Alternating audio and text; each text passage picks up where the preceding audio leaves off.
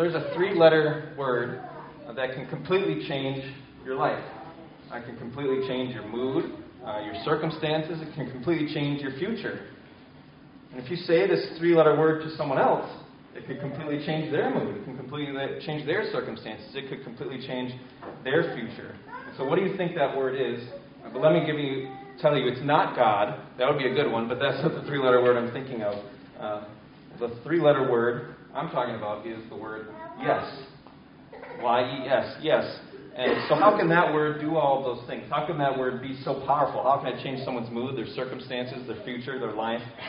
Well, when Katie and I were on a mission trip to France when we worked for Campus Crusade for Christ, we were on top of the Eiffel Tower, and at one point I got down on one knee and asked her, "Will you marry me?" And her response to that was, "Yes." And from that day forward, it completely changed our future, our situation, our life together. It completely changed both of our moods. Can you imagine how I would have felt if she would have said no? That would have been not great. That would have changed both of our moods. But that word yes changed it. And as we parent Hudson, and he asks us for something, I want another cookie, or I want this toy. There's one word that can completely change his mood, completely change how he's feeling and how he's reacting. And if we say yes, you can have another cookie, that's going to be, really good on his mood. If we say no, that's going to change his circumstances and change his mood entirely. And so think about yourself. What's the biggest question you've answered yes to? And I'll put some up on the board. So what's the biggest question you've ever answered yes to? I know I did the marriage one, so sorry I took that from you.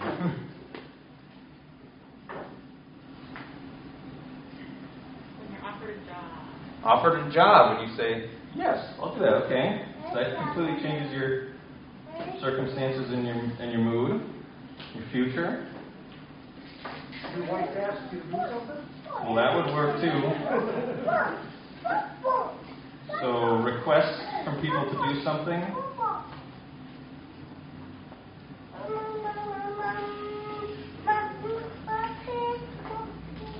What else? What are the biggest questions you've said yes to? Choosing painfulness. Okay. Is that what you said? Painfulness? So choosing painfulness. Thankfulness. All right. That would completely change what I was writing here. Choosing thankfulness. Okay. Yeah, no matter what comes your way, you're being thankful. So choosing thankfulness. Yeah, we'll blame the mask. Not my hearing. Somebody asked you Woodstock. Moving to Woodstock. Nick and Emma made a big choice to move to Woodstock. Moving to Woodstock, change your circumstances, change your future. Larry also did too. Somebody asking you if you can accept Jesus as your Lord and Savior. Okay, so saying yes to Jesus as your Lord and Savior. So we'll say asking to trust Jesus.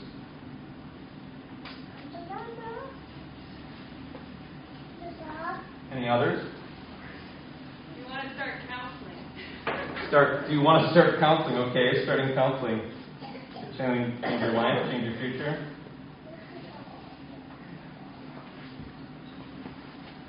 What I have in mind is a surgery. Maybe you have a big surgery that you are having to be done, and it's like, well, I don't know if I'm going to do that or not, and then you eventually say yes to it. So that would change a lot of things. It's a big question to say yes to. One last one. Does anybody have one they're thinking?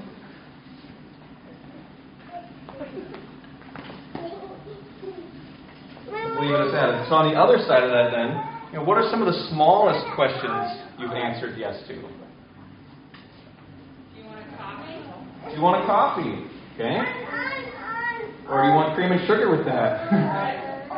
Yeah, smallest questions. Do you want to supersize that? I actually haven't been asked that in a while. Do they still ask that? Supersize that. I feel like that's a tattoo you should get, Ryan. Like Was that your nephew? You rolling on the floor in front of you? That's a small question. What is that?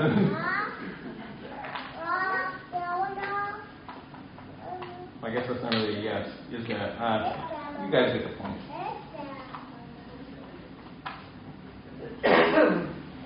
Any other small questions you've answered yes to? The smallest ones?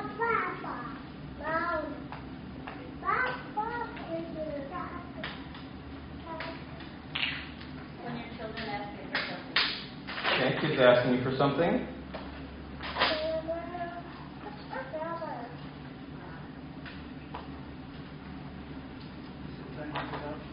Is it time to get up? That could really alter someone's mood, though. Yeah, is there coffee? Yeah, so we can think of a lot of little questions that actually, some of the little questions could really change our mood. If it's like, well, I said, yes to having cream and sugar, and you didn't give me cream and sugar, and that can really, work us up, or some of these other ones. And then we have big questions we've answered yes to that change our circumstances, change our mood, change our future. And so you start asking the question, why did you say yes to some of these things? Like some of the big things. Why would you say yes to those things? And usually we give our biggest yeses to someone that we trust. And it's kind of like our yes will grow in proportion to how much we trust the person that is asking us the question. But sometimes we also say yes out of desperation. It's maybe our only option. Like if you got in a car crash and you're being wheeled into the emergency room, you don't really have time to research, is this the best doctor? Am I going to like this person? It's just sort of like, whoever is going to keep me alive, I'm just going to say yes to them. Or it could be, if your car breaks down in the middle of nowhere, you may not have much choice about which car mechanic you choose. You just have to say yes to whichever one's there. So sometimes we say yes because of trustworthiness. Sometimes we say yes because of desperation. It's like the only option we have left. And today, as we continue this series in the Gospel according to Luke, to seek and to save, that was how Jesus described his mission. It's giving us an up-close picture of who Jesus is, what he taught and what he was about, and what it means to follow him. And today's passage, Luke 5, 1 through 11, hits all these things. Who Jesus is, what he came to do, what it means to follow him. And so far, we've seen Jesus beginning his mission of preaching a message of good news, the good news of the kingdom. And so what is the good news? What does this kingdom look like? Why is it good news? And what we saw in Jesus' inaugural sermon, Isaiah 61, he says, I'm fulfilling this. And the kingdom of God looks like the year of Jubilee. And the year of Jubilee was a time in Old Testament law when people who were in debt got their debts forgiven. And some people would have to sell themselves into slavery to say, I don't have any money to live on. I'm going to sell myself to you. And the year of Jubilee happened every 50 years. They got released from slavery because they got their debts forgiven. If they had to sell their land off, they got their land back. And so it's this big reset in the nation of Israel. So that's what Jesus says God's kingdom is like. If you've messed up your life because of sin, if you've just gone astray, you wandered off, gone on the wrong path, if you've mistreated people or you've been mistreated, if you've been held captive by sin and Satan or sickness, if you're broken and you're tired of this broken world, God's kingdom is good news for you, he says. It's this reversal, this reset. It's when God's kingdom is when God's going to undo all the brokenness in your life because of sin and all the brokenness in the world. It's when God is going to release us from the shackles of sin and Satan and restore us to who he made us to be. And in last week's passage, we saw Jesus putting that sermon into action. He goes to some of the most hurting people in Israel, and he heals people of their sicknesses. He casts demons out. He's releasing people from the things that are oppressing them and holding them captive. And this week's passage brings us to focus on Simon, who's later called Peter. And I might slip up and call him Peter, even though the passage says Simon or Simon Peter. But this week focuses on his response to Jesus. And we met him briefly last week in Capernaum, and Peter has a decision to make. Will he say yes to Jesus? Now that's the question he has to answer. Like we've been talking about what things we say yes to. Simon has this question. Is he going to say yes to Jesus? And that's the question for all of us. Will we say yes to Jesus? Will we say yes to his lordship over our lives? Will we say yes to his direction and guidance? Will we say yes to living and acting how he tells us to? Will we say yes to what he asks of us? Will we say yes to following him today, tomorrow, and the next day, and each day after that? And Peter has this unique story, just like each of us has a unique story, but there's elements of his story that apply to everybody who's wanting to follow Jesus. And so as we look at it, we'll see, okay, this is what it looks like for us too. And this story happens on the Lake of Gennesaret, which is often called the Sea of Galilee, even though it's fresh water. It's not a sea, but it was like a nickname it got. And so he's on the Sea of Galilee, and last week we saw Jesus in Capernaum. And the Sea of Capernaum, that city, is on the Sea of Galilee. And so this story is probably happening near Capernaum, and that's where Peter lives. And Jesus is conducting this teaching session. all on the shore by the Sea of Galilee. And there's a bunch of people attending, and the crowd is pressing in on Jesus. They're like, I want to get closer. I want to see him. They want to hear the word of God, it says. And so Jesus, his message is the good news of the kingdom, but it's also called the word of God, meaning, okay, it's coming from God, and it bears God's authority. Jesus is someone who is speaking on behalf of God, like an Old Testament prophet would. So what is the kingdom of God he's talking about? Israel's hope was that God would send his Messiah to bring God's kingdom from heaven to earth. The Messiah, or the Christ, would bring God's reign and rule so that peace and justice and mercy and righteousness were the norm. God's kingdom means that what sin has caused is undone. And because of the crowd pressing in on him, Jesus looks over and he sees these two boats, and he wants to get in one of them. And Simon is the owner of one of them. And so he gets in it and he says, hey, can we put your boat out a ways from the shore, which creates some distance. Okay, this crowd isn't up on me. And if you're on the water, it creates like a natural amphitheater, kind of amplifies his voice. And so Simon's saying, yes, you can use my boat. That's Simon's first yes to Jesus. And after finishing teaching the crowd, he's teaching them, he says to Simon, put out into the deep and let down your nets for a catch. And Simon explains the situation to Jesus. Master, we toiled all night and caught nothing. We've worked our butts off and we've caught nothing all night. And he is saying, what is this going to do? And we need to understand a little bit about fishing to make this story come alive. And so what Simon was doing fishing at night is there were these nets they had that were made out of like linen, and they would fish at night so that the fish couldn't see the net, or at least that was the theory. I don't know if fish could see in the dark or not. But so in the daytime, if you put out these linen nets, well, the fish will see it and they'll swim away. And so that's what he's saying. We've worked all night and using the nets that are supposed to use for nighttime, and now it's daytime, and you want me to use my daytime nets to put out for fish. And it's kind of like, what? We haven't gotten anything, and we were fishing at the right time. And Simon emphasizes, we worked all night and took nothing. Why don't we try again after working so long without catching anything? And in addition, Jesus isn't a fisherman. He's the son of a carpenter, and he's a teacher. And now he's telling a fisherman, hey, I think you should fish over here. I think you'd really catch something there. And so it's like, okay. But the lesson for the crowd has ended, but Simon's lesson is just beginning. And Simon first responds from his profession as a fisherman. This isn't going to work. But then he has this profession of faith in Jesus. Master, we toiled all night and took nothing, but at your word I will let down the nets. This is Simon's second yes to Jesus in this passage. And from a human fisherman's perspective, Simon doesn't see how what Jesus is saying will work. But he responds and says, but if you're telling me to do it, I'm going to do it. And think about your own life. Is there anything that you're currently being asked to do that just from a human perspective seems like this makes no sense? This just wouldn't work.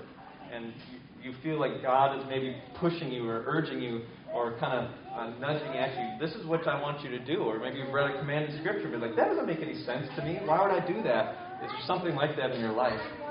Maybe you hear God saying, pray for this person. Tell that person Jesus loves you. Give money to this person. Bring some food to your neighbor. Ask that person how they're doing. Jesus often asks us to do what doesn't make sense except through the eyes of faith. So Simon does as Jesus instructed, and to his surprise, they catch this huge batch of fish, and his nets start breaking. He has to call over his business partners, hey, bring your boat over here too and help us with this. And they bring it up, and they fill both boats full of so much fish that they begin to sink. And verse 8 shows us Simon's response. But when Simon Peter saw it, he fell down at Jesus' knees, saying, depart from me, for I am a sinful man, O Lord. Why does he react this way? Verse 9 says, for he and all who were with him were astonished at the catch of fish that they had taken. And so also were James and John, sons of Zebedee, who were partners with Simon. So Simon's astonished at this catch of fish they had taken. And perhaps we'd expect him to fall down at Jesus' feet and say, oh my gosh, that was amazing. How'd you do that? Or thank you so much for all these fish. This is such a blessing. This is great. I just can't believe this. We maybe would expect him to do that. Or maybe say, wow, you have such great power and authority. How do you know so much about fishing? But he doesn't do any of that. He does not respond in this way. Instead he says, depart from me. And remember, this scene is him. This is a boat full of fish.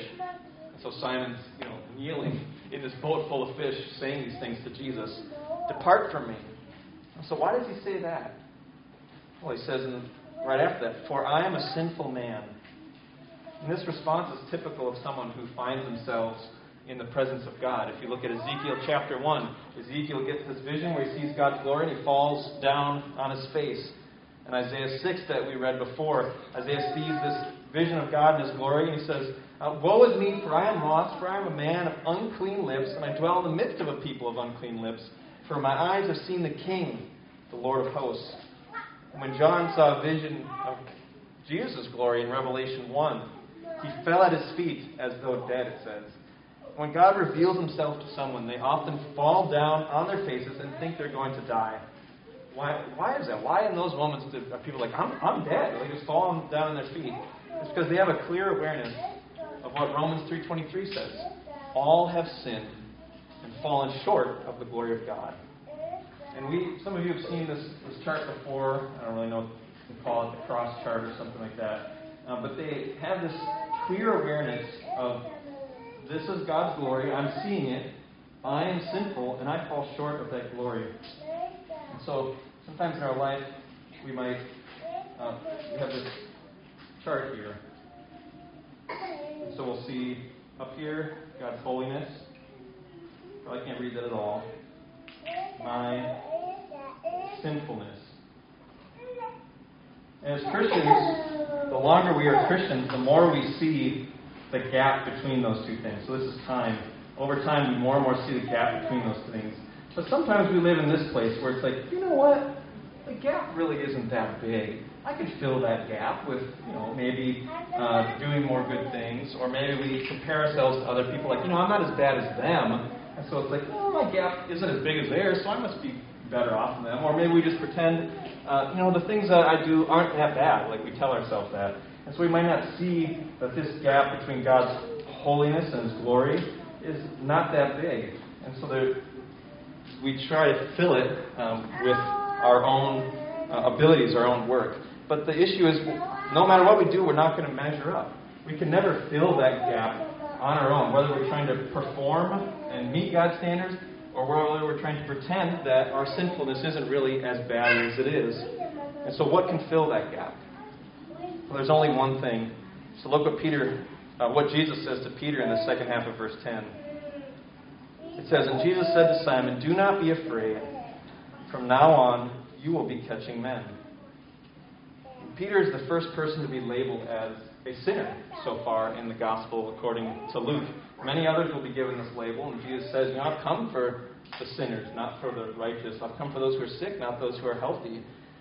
And what will Jesus do with this terrified sinner who says, just depart from me, I'm a sinful man? What's He going to do with this guy kneeling down in the fish before him, saying, just depart from me?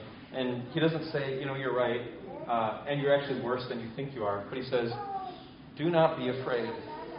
That's the first thing He says to Peter, to Simon. He calms his fears. He comforts and assures him.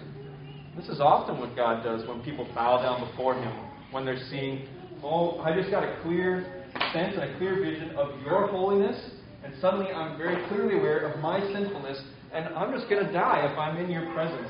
And God will often say, do not fear. To Isaiah, He took a coal and He said, He cleansed them. And Simon doesn't yet fully see who Jesus is, but he's starting to. In verse 5, Simon addressed Jesus as Master. And Master can be a replacement word for rabbi, which is like a word for teacher. And Simon saw Jesus as a teacher worthy of respect. Okay, yeah, I'll give you my boat. Sure, I'll put my nets out here. I don't know if this will work.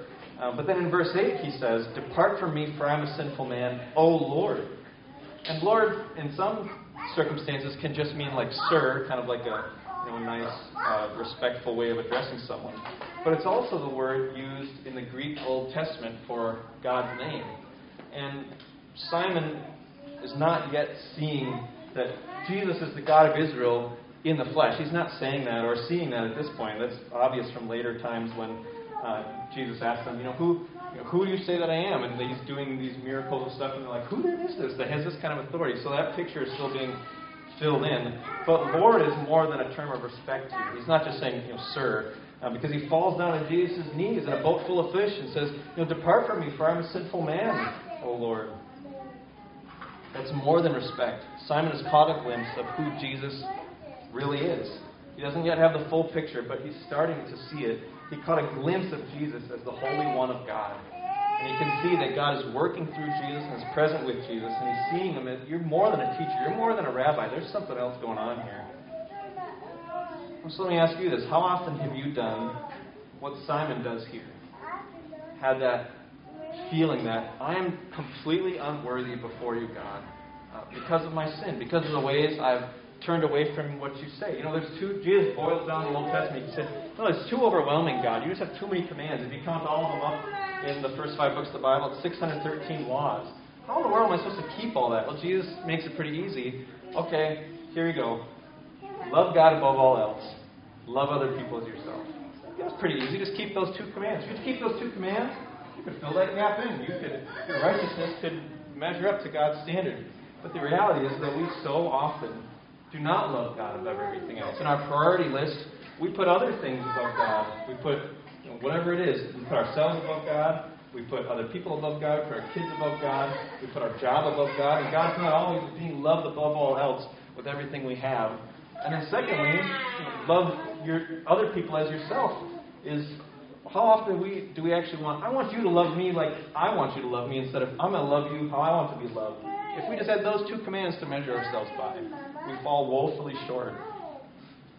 And we might try to measure ourselves saying, am I better than I was last year or last decade? I'm improving, and so, God's got to count that for something.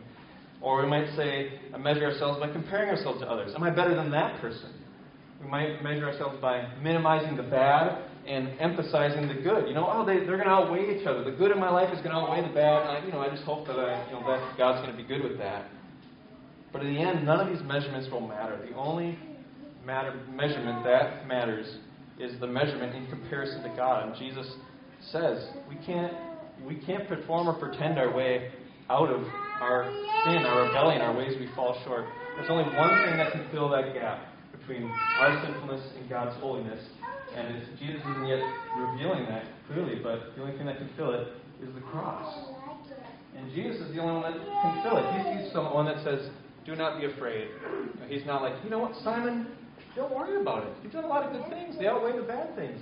Don't worry about it, Simon. You're better than these other people on the shore. They didn't even let me use their boat. He doesn't say that. It's that reassurance of, I'm dead in God's presence. Can only come from God saying to us, do not be afraid.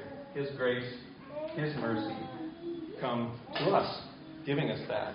And there's these 2 themes in Scripture that sit side by side that are purposely held in tension. And the one theme is God's abounding love and His desire to be with His people.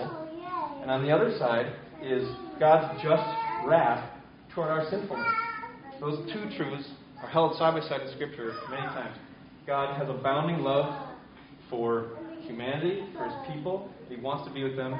And God has just wrath and anger towards all the ways we turn away from Him. And so how are those going to get resolved? In love, God takes our sinfulness upon Himself so that He can be with us. In the end, the cross fills the gap. That's where Jesus is going. It's like, how is this ever going to be filled? Jesus dies for the penalty that we deserve before God because of our sin in His presence. And this is how our debt of sin gets forgiven to God. This is how we don't get what we deserve for our rebellion against Him and God's rightful kingship over our lives. He pays the penalty. But Jesus doesn't stop at do not be afraid. He also gives Simon a new purpose. He says, from now on, you will be catching men. And when Isaiah had his vision of God in Isaiah 6, God cleanses him of his sin, and then He sends him with a message to His people. And Simon is a fisherman, and now He wants to make Simon into a fisher of men. He wants to change it. Once he has humbled himself and seen himself rightly and truly before God, that now he can be used for God's purposes. And verse 11 says this, rounds up the story. When they had brought their boats to land, they left everything and followed Him. Simon Peter, along with his business partners, James and John, possibly his brother Andrew, who's in the boat, they've just got the biggest catch they've probably ever gotten in their lives, and their boats are full of these fish. But what happens? They leave it all, go follow Jesus. They left a whole bunch of money behind. Those fish are going to die, or somebody else is going to take them. They leave it behind. Left everything to follow. And this is Simon's third yes to Jesus in this passage. And often I've read this passage and thought, wow, these guys, they just met Jesus. He says, follow me. And he makes such an impression that they leave it all behind and follow him. And say, man, they just, I'm not seeing that in my life or other people's lives. Like, just tell someone about Jesus, and it's like, okay, I'll leave my business and I'll come follow you where you want. It just seems amazing. But I just want to zoom out a bit to get a bigger picture of Simon or Peter's relationship with Jesus. In chapter 1 of the Gospel according to John, John the Baptist is by the Jordan River, and he's doing his thing, baptizing people in the Jordan River, and he has a couple disciples with him. And they're sitting there, and Jesus comes walking by, and John says, behold, the Lamb of God. And then two of his disciples get up, and they go follow Jesus. They ask, where are you staying tonight? And then they stay with him. And one of those disciples of John that left to go be with Jesus was Andrew, Simon's brother. And so he's like, I'm going to follow Jesus. And he's like, okay. He runs and goes and tells Simon Peter and brings him over to see Jesus. And then Jesus says to him, you're no longer going to be called Simon. You're going to be called Peter. He renames him. And then later, Jesus taught in the synagogue in Capernaum. This is where Peter's hometown is. This is where his house is. And then he stays at Simon's house after he teaches in the synagogue. He heals not only Simon's mother-in-law, but he heals all these other people that have diseases and demons, and he's healing all of these people. And so how long, and then we have this story that we just read today, all these interactions. So how long did it take for Simon to leave everything to follow Jesus? And our church planting director for our denomination in this district says discipleship is helping someone take their next step of obedience. And I like that definition. I would switch just two words around to match our mission statement. Discipleship is inviting someone to take their next step of surrender. Discipleship is inviting someone to take their next step of surrender. And so what was Simon's next step all along in this journey to becoming a follower of Jesus who left everything? Well, Simon is introduced to Jesus by his brother Andrew. And Simon possibly hears Jesus' good news of the kingdom while he's teaching in the synagogue, and possibly when he's teaching on the beach there. And he sees him heal both his mother-in-law and a bunch of other people and cast out demons. And he stays in Simon's house, and he hears him teach on the beach while he's washing his nets. And Jesus then gets him involved in the kingdom mission. He says, you put your boat out so I can talk to these people better. And then, okay, yeah, sure, I'll help you with whatever you're doing. But then while he's in the boat, he says, put out your net and see what the catch of fish is. Put it out one more time, which tested Simon's trust. And Jesus then calls him to be a fisher of people, and he leaves everything to follow him. What we need to realize is that leaving everything to follow Jesus at this point isn't the end of Simon's journey. Because Simon doesn't even call Jesus the Christ until chapter 9 of Luke. And then he's finally seeing, Jesus, you're the king fulfilling God's promises. But he still doesn't see Jesus clearly because Jesus says, I'm going to die on the cross. And then he says, that's ridiculous. You're not going to die on the cross. And then he rebukes Jesus, then Jesus rebukes him. And then when Jesus is arrested and put on trial, Peter first abandons him and then denies him even knowing him. And finally, after Jesus' resurrection, Peter becomes a primary leader in the church. And so Jesus met Simon at the beginning of a 3-year earthly ministry. So how many months were between each of those steps of surrender? 3 years were between the first and him becoming a leader in the church. But then even after this, Peter has to learn in Acts 10 that the gospel is for all people. And then Paul confronts him in Galatians chapter 2 and says, you're not walking in step with the gospel. And so his journey just keeps going even after Jesus is resurrected. Simon doesn't follow Jesus perfectly. And there were stages before he even began following. What did he do? He said yes to Jesus all along the way. And if you like writing big ideas down, our big idea for today is this. You become a follower of Jesus by saying yes to Jesus. You become a follower of Jesus by saying yes to Jesus. Become a follower of Jesus by saying yes to Jesus. This is how you get into a relationship with Jesus. You say yes to him. As a church, we summarize that as surrender. Jesus is the King of God's kingdom, and the way we become citizens of that kingdom is by saying yes to him, surrendering our lives to him. relationship with Jesus is the only way to enter the kingdom. We have to say yes to the King in order to be part of that kingdom. And we may wonder, okay, we have this Simon with this little journey here. Let's imagine that we have Jesus. Put a little crown. This is Jesus. And Simon started here. And we saw him. He had a step there, he had a step there, another step there, another step there, another step there. And at what point, this is him saying yes to Jesus, getting closer and closer to him, seeing him more and more clearly. And we may wonder, okay, well, at what point was he saved? At what point was Simon going to not die and go to hell? At what point is he saved? And one common way to help people respond to the gospel today is to say, do you believe Jesus died for your sins? And do you want to trust in him? Yeah. And then we lead him into a prayer. Jesus, you died for my sins. I believe that. I'm trusting you for forgiveness of my sins. But Simon followed Jesus for 3 years before there was ever a cross, before Jesus ever died for his sins. And so the message he's hearing isn't, Simon, I'm dying for your sins. Do you believe that fact? And it's like, well, it hasn't happened yet. And he actually said, Jesus, no, you're not going to do that. So at what point is Simon saved? At what point? And that's not really the question Luke is answering for us here. But he's showing us what it looks like to become a follower of Jesus. You become a follower of Jesus by saying yes to Jesus. And that's where salvation is found. Salvation is found in surrendering to Jesus as our Lord and King. And the key to salvation is entering God's kingdom through a relationship with Jesus. Even if we don't yet fully understand that relationship. Because Peter was still learning even, Acts 10. He's not even understanding what's going on fully. When he's our king, we're in his kingdom, and that means we receive the benefits of that kingdom. So Peter's story is his own unique story. But he also gives us a picture of what it looks like for us to follow Jesus. And seeing the stages is important for both as we surrender our life to Jesus and as we invite others to do the same. So, if you look at the stages of Peter's journey, where do you see yourself on it? Are you kind of at that introductory stage where it's like, I'm kind of learning what Jesus is about. Has some cool stuff he says. He's a good teacher, but I'm being introduced to him. Or you're at the aha stage. You have this clear picture. Oh, he is way more than I thought he was. He's the Lord of the universe. He's going to save people from their sins. He's going to be the Savior. You're convinced of that. He's more than a teacher. Or you're at the leaving everything to follow stage, where you've reoriented your life around him, or you're learning how to reorient your life around him. Have you gotten stuck somewhere on that journey? Do you see, where do you see yourself? You're at the introduction stage, the aha stage, or at the leave everything to follow stage.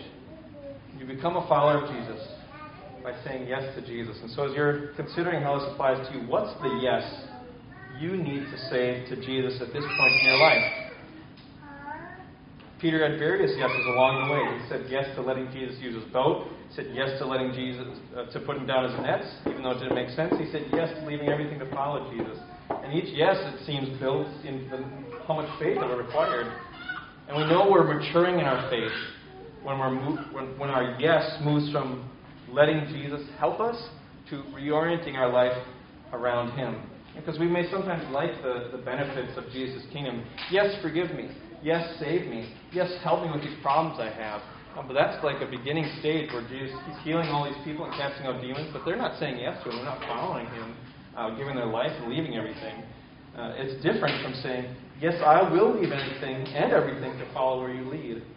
Our yes needs to be total life surrender. Yes, take my life, do with it what you want, and direct me. But often we don't see Jesus as our king, and so we see ourselves as our king, the king over our lives. And we maybe let Jesus have some of our time or some of our stuff, and we may change some of our behaviors, but we keep a lot of it for ourselves to do with them what we would like. And we need to move from letting Jesus use some of our stuff to saying, yes, it's all yours, it's not mine. Use it how you want to use it. Tell me what you want me to do with it. We need to move from letting Jesus use some of our time to saying, yes, all my time is yours. My life is not my own. It belongs to you. And Peter got there through getting this awareness of who Jesus is, this chart, of having this awareness of, you depart from me, I'm a sinful man. He saw Jesus for more than he is on the surface to other people. And he said, Yes, that's how God, He got him there. See, I'm unworthy of God's love. I'm unworthy of God's mercy. I'm unworthy of God's kindness. And yet, I'm standing before you and He says, do not be afraid. He's the one who calms His fears.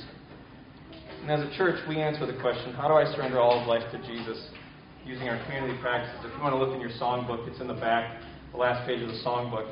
And these sum up the life Jesus calls us to. These are the things that Jesus called Simon into.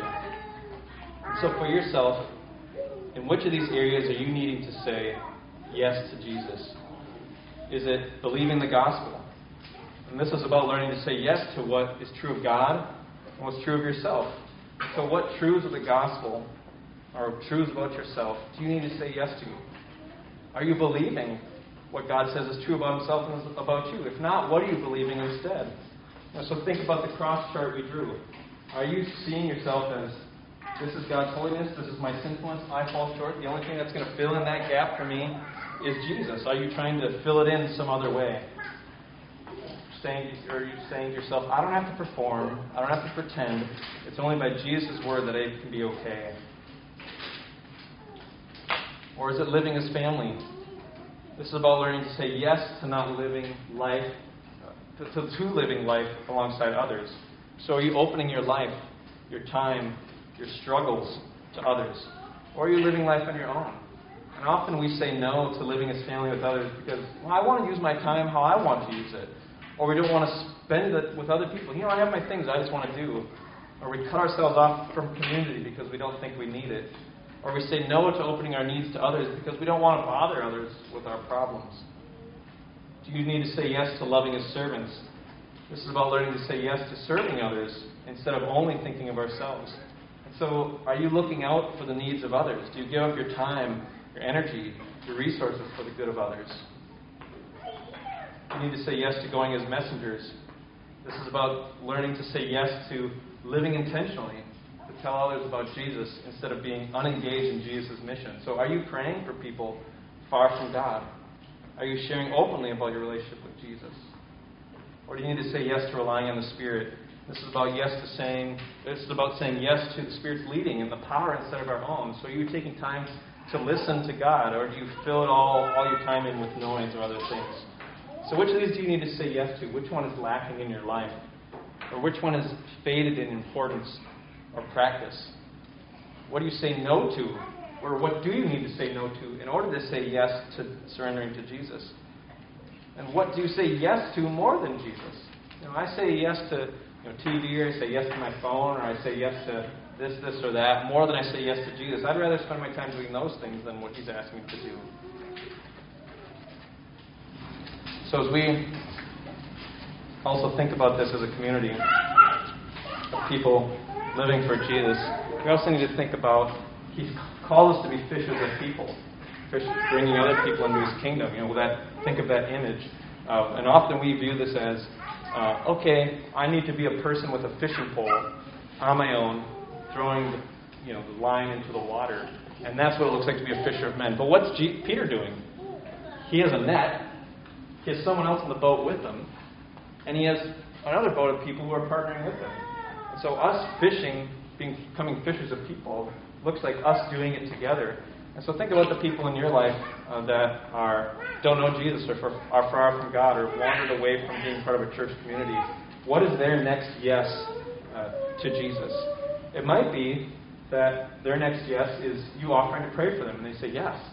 Their next yes might be you saying, can I hear a little more about your spiritual background? And they say, yes.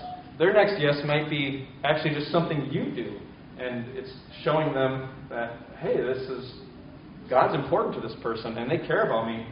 One thing that could be a step for people that we're thinking of, they're like, man, I really care about this person. I want them to get closer to God.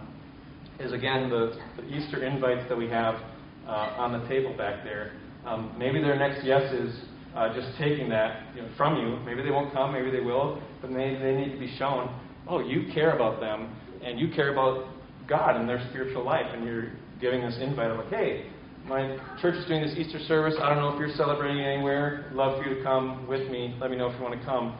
So I encourage each of you to think of a couple people, and in fact, we'll do that right now. If you have a piece of paper just in your mind, take a couple moments of silence and think, who are the people in my life that I would want to give this invite to? And it can be so, when having something in your hand, I find, is one of the easiest ways to talk to someone about your faith, because it's like, knocking on the door, hey, our church is doing this Easter service, and I don't know if you guys are going somewhere. I'd love for you to come. And then I can start a conversation. I just find it really easy when there's something in my hand that I'm going to talk to somebody about.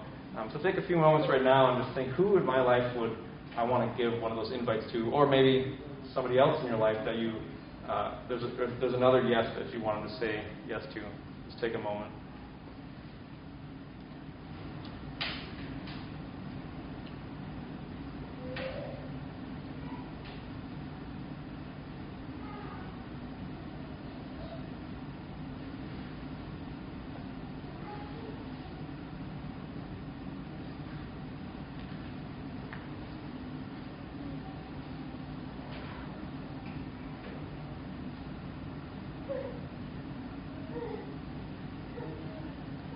And as we close, just going back to that picture of fishing, isn't this one-person event that Jesus is talking about? Go out with your pole and work at this. But we do this together. So if you have somebody that you're like, this is who is on my heart, on my mind, ask somebody to pray for them with you. Ask them to pray for you, that you would have the courage or the words to say.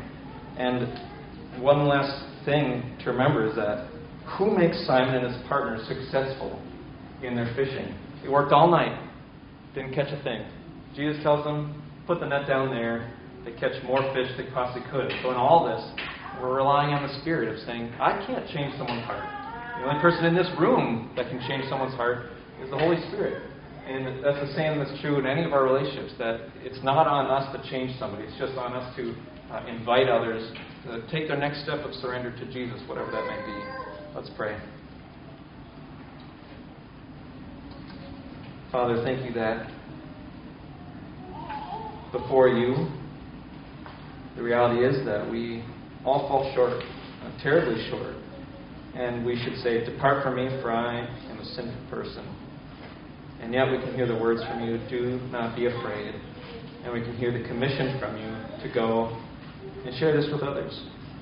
So Lord, would you make us into fishers of people who work together, who rely on your Spirit to change people's hearts. In His name we pray. Amen.